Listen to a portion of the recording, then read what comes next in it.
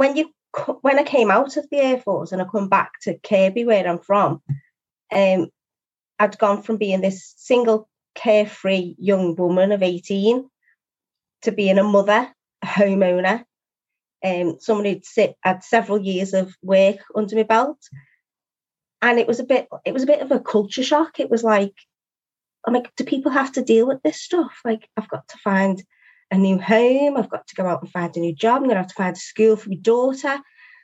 All of those things that you never really had to think about. And some of the challenges that came with it, actually, navigating that system. So I had a lot of those frustrations, and I thought, well, this isn't right. Something needs to be done about this. Why was my life so easy then, and I've come out and it's so difficult to navigate? So that was one of the reasons I went and joined the party. My name is Johnny Ball, and I'm the founder of Campaign Force, a not-for-profit that inspires, trains and coaches the armed forces community to stand up and serve again. I've served on the front line of military operations and in civilian life, the front line of UK politics. This Veterans in Politics podcast is a set of interviews brought to you by Campaign Force and sets out to explore how the military community can help make our politics a better place. I lean into my little black book of contacts and sit down with individuals from across the world of politics, sharing secrets, giving tips and advice, and inspiring the next generation. We are Campaign Force. This is the Veterans in Politics podcast. Let's introduce you to our guest. Louise Harbour was a Labour councillor up until May this year. Not only that, but she was deputy leader of the council in the area she grew up in. Before politics, it started with a career in the RAF, where she was very much in the minority. Louise is simply inspiring, and we are sure and hope to see her return to political service. It's time for you to meet our guest. I am passionate about local government, which is why I am so pleased to be joined by Councillor Louise Harbour, the deputy leader, in fact, the first ever woman deputy leader of Knowsley Council, and a former member of the Royal Air Force. Louise, great to catch up again. How are you? Thanks for coming on the show. Hi, Johnny. Thanks for having me. I'm very well, thank you. It's an honour to be here. I've been following your podcast for a few months now and catching up on all your past episodes, so I'm really pleased to be part of it. Well, I'm just pleased that you said yes, quite frankly. Random punter sends you a message on Twitter saying, will you come on my show? So thank you ever so much for coming on the show. But as I said in the intro there, you did serve in the Royal Air Force, and we like to delve into the military pasts of our guests. And what was that service like for you, and how do you reflect on it today, looking back? It was all part of my formative years, really. So when I reflect back, I was 18 when I joined the Royal Air Force, straight from college, and I sort of arrived there a girl and left a woman. I think it was all those formative years of sort of first time moving out of the home, looking after myself, into this big job with lots of different people from all over the country, all different types of backgrounds. Met my husband there, started my family there, living on different camps and meeting new people all the time. So that whole period of my life was sort of has formed who I am now. And thoroughly enjoyed it. It also helped me, I think if we skip forward to where I am now in politics and all the different people that you have to deal with all the time, sort of having that at such a young age. And in those years where you are transitioning from sort of being a teenager into becoming a fully fledged grown up, I think it's given me some great relationship skills to build on as well, which really helps in the current role. Yeah, I think it's often understated, actually, that first of all, you're flung into an environment from people all over the UK and, in fact, from across the Commonwealth as well, particularly these days. So the exposure you have to different people of different backgrounds just enriches you as a person. And your particular branch, the engineering branch, you were in a world where there were a lot of men as well. And you were, is that right in saying, pretty much the only woman within certain periods of your work. How was that on as a young person joining the Royal Air Force? Yeah, at times I was the only woman in the section with anywhere between 150 and 180 men. Not too big a transition for me, really. I'm from an armed forces family with 2 older brothers, and then I'd gone to college after school and did an engineering course at college, which I was the only girl there as well. So it's a bit of a trend throughout life, really. Do you know what? It was great. I had a wonderful time in the Air Force. Some amazing people, and some of the men I work with were fantastic. So yeah, there was no issue as far as that was concerned, and I've always been able to hold my own anyway. But as you'll probably understand, being the only woman in a section like that, there's not much I haven't heard in the tea room, so not easily offended generally. Well, yeah, as I said, take that into politics and on the doorstep and in the council chamber. What a transferable skill. But you continued your service in politics, as I've mentioned. And I mean, what inspired you? What are those factors that inspired you to stand up and serve again in local government? Were there any sort of key influences, any moments in your life where you thought, you know what? Yeah, one day I'm going to enter politics? It's been a series of events, really. It was never an aim or a goal, but each sort of little step along the journey sort of directed me that way. So I've come from quite a political family. So growing up, my father was quite involved with politics, and he was an activist in his younger years. So I spent a lot of time as a child out campaigning and canvassing and doing all those things. So I was always aware of it. And obviously you go through your teenage years and sometimes, all that stuff doesn't seem that important, but it was always there in the background. And I've always had a strong sense of social justice. Then obviously when I joined the Air Force, you're unable to be political. And probably at that time in my life, I didn't feel like I needed to be. So you go into the armed forces and you don't have to worry about that personal admin to some respect. It's not an easy job in the forces. You have all the other challenges, but the challenges of just general life and, housing, accommodation, all of the issues that, infrastructure, there's schools on camp, there's bars on camp, there's gym, everything's provided for you. So when I came out of the Air Force and I come back to Kirkby, where I'm from, I'd gone from being this single carefree young woman of 18 to being a mother, a homeowner, someone who'd had several years of work under my belt. And it was a bit of a culture shock. It was like, I'm like, do people have to deal with this stuff? Like, I've got to find a new home, I've got to go out and find a new job, I'm gonna have to find a school for my daughter. All of those things that you never really had to think about. And some of the challenges that came with it, actually, navigating that system. So I had a lot of those frustrations, and I thought, well, this isn't right. Something needs to be done about this. Why was my life so easy then, and I've come out and it's so difficult to navigate? So that was one of the reasons I went and joined the party, got involved campaigning, got involved more actively in local campaigns and national campaigns. And I was quite happy doing that for quite some time, actually, nearly 10 years. And then I got approached to ask, did I want to stand in a seat? And I still wasn't convinced it was for me, And I still sometimes have this sort of imposter syndrome when you ask me to come onto the show. And I was thinking, when we first chatted and they explained, I've listened to some of your guests and they've got these amazing careers in the forces, highly decorated, done all these amazing things. And sometimes I have that imposter syndrome of, is that for me? Am I allowed to do that? Is that little girl from Kirkby allowed to have these things and have a say? Does anyone want to listen to me? But I got over that and I stood. And once I got elected in the last 4 years that I've served, it's been the best thing that I've ever done. And that's where I think what people need to understand with politics is you don't have to know it all.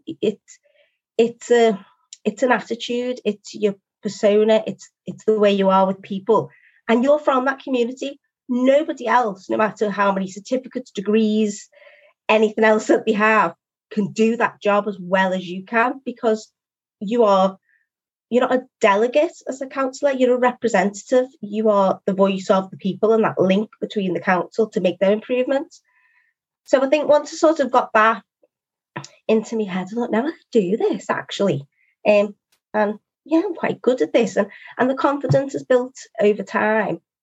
But for me, it's that opportunity to serve the community, to give back, because this community's made me who I am, and to try and ease them pressures that I felt like I went through when I first got the Air Force, try and make those systems better, communication better.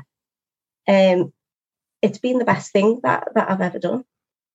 Well, all I can say, Louise, is that absolutely you've got a place on this podcast. Your voice is just as important as those people that you've alluded to. And I'm just delighted that you've agreed to come on the show. And I know that people listening will hear your story and hear your voice and think, actually, it's time for me to stand up and serve again and use my voice as well. But just some of those things you mentioned there, those factors that did enable you to stand up and serve in local government. You mentioned your family. You also mentioned that you came home and saw some things that weren't just quite right, that you wanted to sort out. And the third thing, which is about someone just asking you to stand. And I think those three factors are really important. And where perhaps people don't have family that have served in politics, I mean, my family haven't had any political connections, but my dad was very politically aware and would sit up and watch Question Time. I've mentioned that in the past.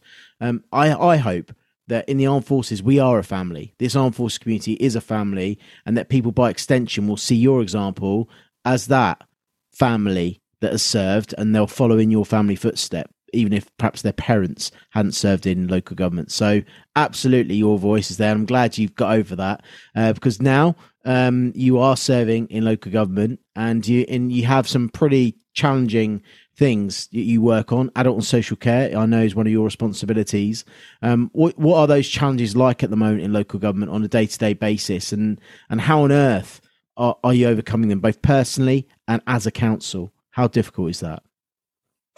I mean, I'd say for the last 10, 12 years, we've had some unprecedented financial pressures. The council's lost about 100 million to its budget, and we've never been the best funded borough in the country. We're the second poorest funded borough in the country. So that brings along challenges, obviously, having to make those savings over the years. And if you couple that with, environmental challenges that we have at the moment, we go through a lot of change with the health and social care bill, nationality and borders bills coming into play. We've had welfare reform over the last few years. And people in our area have always struggled in some sense. Throw on top of that a pandemic and a cost of living crisis and all those. So the challenges aren't going away. In fact, that they're being exacerbated in some ways. And with little resource, that's been difficult to tackle. But I do think we have tackled that, actually. We haven't had to make any savings over the last few years in our budgets to the council, because we've had to think in a different way, bringing in our own revenue schemes, regenerating the area, providing jobs, building homes. And for a small borough who's got the financial pressures that it has, we're doing pretty well with all the different projects that we've got going on. But those challenges aren't going to go away, and I don't see it getting any easier. We might get more creative, but I think at the moment what people need, I think with all the different reforms and different bills that are going through, what people actually need at the moment is just a little bit of stability and a little bit of security in the knowledge that things might be stable for a couple of years. So, and again, that goes to for years we've had year on year allocations funded for local government, a 3-year one this year, but the way it's been allocated, that's still thrown in some challenges as well. But at the minute, we just need some stability to step that forward. and a little bit less change and gets back onto an even playing field. But we have got a lot of challenges in our area, but I do think we meet them as best we can under the circumstances. I think what you just described there, those challenges that are out of your control, some of those things you just can't foresee, that we've all experienced right across the country and across the world. But some of those solutions are in your control. So how that you mentioned that creativity, how has that approach been developed, that creativity within your team? Because you are as I said, the first ever woman deputy leader of your council. So how have you influenced that and shaped that those in response to those challenges? What kind of things? Because I think people don't actually realise that local government have a lot of power, a lot of ability to change your communities. What are those examples that you can bring to demonstrate how you've made you're bettered your community? Well, I think, particularly over the last couple of years and in the face of a global pandemic, we've had some massive town centre regeneration schemes that have gone on, which through financial shrewdness that the council have been able to fund. And we've benefited also from the devolution deal with the Liverpool City Region Mayor as well. That's really worked well for us. So we've done a huge generation of Kirkby Town Centre, where I'm from, Huyton Town Centre and Prescott as well. And it's created literally hundreds of jobs. We're ahead on house building nationally, which has really helped because obviously that's raised our council tax base. So we've got that investment going in as well. And again, for a small borough, sometimes people say, you say from Knowsley, and they go, well, where's that? But we've got actually a lot of wonderful things in Knowsley, a lot of creativity, a lot of culture with the Liverpool City Region Borough of Culture this year. And we've really tried to capitalise on that and use it as a way for people to come out of the pandemic, be part of the community again, show the creativity we have. We've got links with Shakespeare, Edward Lear. We've got a Shakespearean theatre being built. We're building a Shakespearean theatre at the council in Prescott, which is going to be one of 3 in the world. So for a small borough with the challenges we've got, we have been thinking creatively of how we can best use the talents, the heritage that we have in Knowsley, the transport links. We've got an industrial estate, and we've been part of the business rate retention pilot scheme, which has been amazing because that's been able to bring in a lot of that investment and just keep recreating those jobs. We're booking the trend on high streets. We're up on the national trend on high streets, unbelievably. So there's a lot of things that we are doing as council that help that. And from the adult social care side, one of the joys of my portfolio, not just the adult social care, is also heading up the Stronger Communities team. And that was set up to sort of bolster and harness all of this wonderful creativity we've seen from the community. So community groups, charities, CICs that have sprung up throughout the pandemic. They know this area better than anybody. We don't want to sit there, us as councillors or council officers, saying, these are the problems, we know how to fix them. We're saying, you know the problems and you know how to fix them. How can we help you do that? So we've got the Knowsley Better Together approach, which brings that together, and we do sort of early investment, community empowerment funds, helping with that community asset transfers to get these systems up to help with the early intervention on the ground, so that we don't have to actually push these people along into adult social care. So we have all of that happening, and as well as it being the better outcome for the people in the area, it's also cost saving for us and giving people a better quality of life. So we are thinking creatively and outside the box, and achieving those goals. So I'm proud that we're meeting the challenges. I just wish it was a little bit easier, because if we had the headspace, we could do so much more. Wow. Have you got any hobbies? I've got my guitar and gone. That's just gathering dust. I haven't got much time for anything else. I was going to say, with all of that, I mean, if people have been thinking about, local government doesn't matter, my vote doesn't matter in local elections, or local government's not for me. I mean, listen to that. That's fired me up. All of those examples that creativity, that interaction with the community, that's something to be so proud of. That, you know, I urge people to look you up and see that work going on. But I guess it's not all rosy, is it? Because we still do have a lack of women role models in our politics, particularly in local government. I think the last time I looked, a stat was something as stark as just a third of all local authorities are led by women. So it's great to see you in a position of leadership in a local authority. I mean, why? I mean, it didn't put you off a male-dominated workplace in the RAF, engineering, of all things. That didn't put you off. Politics didn't put you off. But why are so many other women put off from politics? And what can we do to encourage more women into it? I think, the comment there, do you have any hobbies? I don't need a hobby because I love what I do. So, you can see I light up when I start talking about the community and what we do together.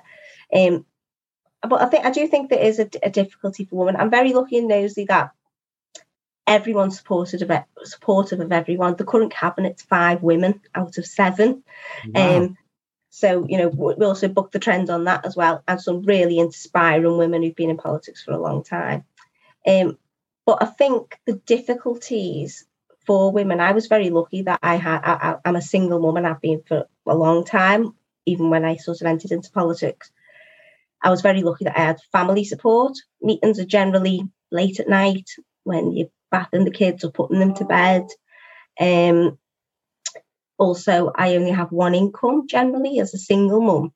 So, people often think councillors are paid a fortune, but we get an allowance, but it's nowhere near a wage. And if you boiled it down to an hourly wage, you couldn't survive on it. And I'm not complaining about that at all, because I would literally do this job for nothing. But, you also have to work. I still work full time now. So you have to work, you have to balance that. And then if you want to get unfit, and that's just as a councillor, just doing your normal ward cases and all the duties you've got. Then if you want to progress and you move into sort of a cabinet role or a scrutiny chair position or those other things, you get a lot more time pressure as well. So I do think there needs to be a look at how women can be supported into politics. Usually it's a logistical problem, I think, for a lot of women. And I think more needs to be done to support that as well. Yeah, and there's some easy things we can do. I remember when I worked for a local authority leader, we had a review. We were doing reviews of our councillors, and there was a cabinet member came in who is also a young grandmother as well, and was sharing the childcare for her daughter, and she actually brought in her grandchild into the meeting, and there was no big deal about it, no comment. It was just normal. Because that was the kind of culture that the leader created within his team. And there are small things we can all do within our workplaces, whether they be civilian, military, or in politics too, just to make it a lot easier for women and for indeed men that are child carers too, to be able to facilitate parents in politics. Because as you've highlighted, it is difficult. Lots of evening meetings, so support of families and friends to enable you to do what you do in local communities is really important. But your community does fire you up. I could see that. But looking back, what would that young RAF Louise, that 18-year-old, what would she think about where you are today, doing what you're doing in politics? Oh God, what would she think? Do you know what? I'm not sure. I think I always knew I'd be involved in some way. Like I say, I've always, and even my line of work now, in my day job as well, it's all about social justice, locally, globally. I think I always would have ended up there, and I think she would have probably known that at the back of her mind. Although, after 20 or so years since joining the Air Force, God, it's been an experience. And I think I would say to anyone who wants to get into politics, I do think that politicians that fall into it or are steered into politics tend to do better than those who aim to be there. So I think she'd have just said, just roll with it, roll with the punches, see where it takes you, sit up, take notice, and do what you can to make sure you can make people's lives better. Councillor Louise Harbour, I think we'll leave it there. Thank you so much. Thanks, Johnny. Hello, it's Johnny here, but guess what? It could be you right here on this part of the podcast. Whether you've got an organisation or a business or an individual that needs supporting, we are reserving this spot for members of our Parliamentary Business Club as a direct benefit of joining our club and supporting Campaign Force, or indeed sponsors of the podcast too. So this is something that interests you, then get in touch at johnny@campaignforce.co.uk. Thanks to our guests and thank you for listening. If you've enjoyed this podcast, hit subscribe now. Alternatively, you can support our mission by checking out in the show notes below, where you can rate, donate, or become our mate. Thank you.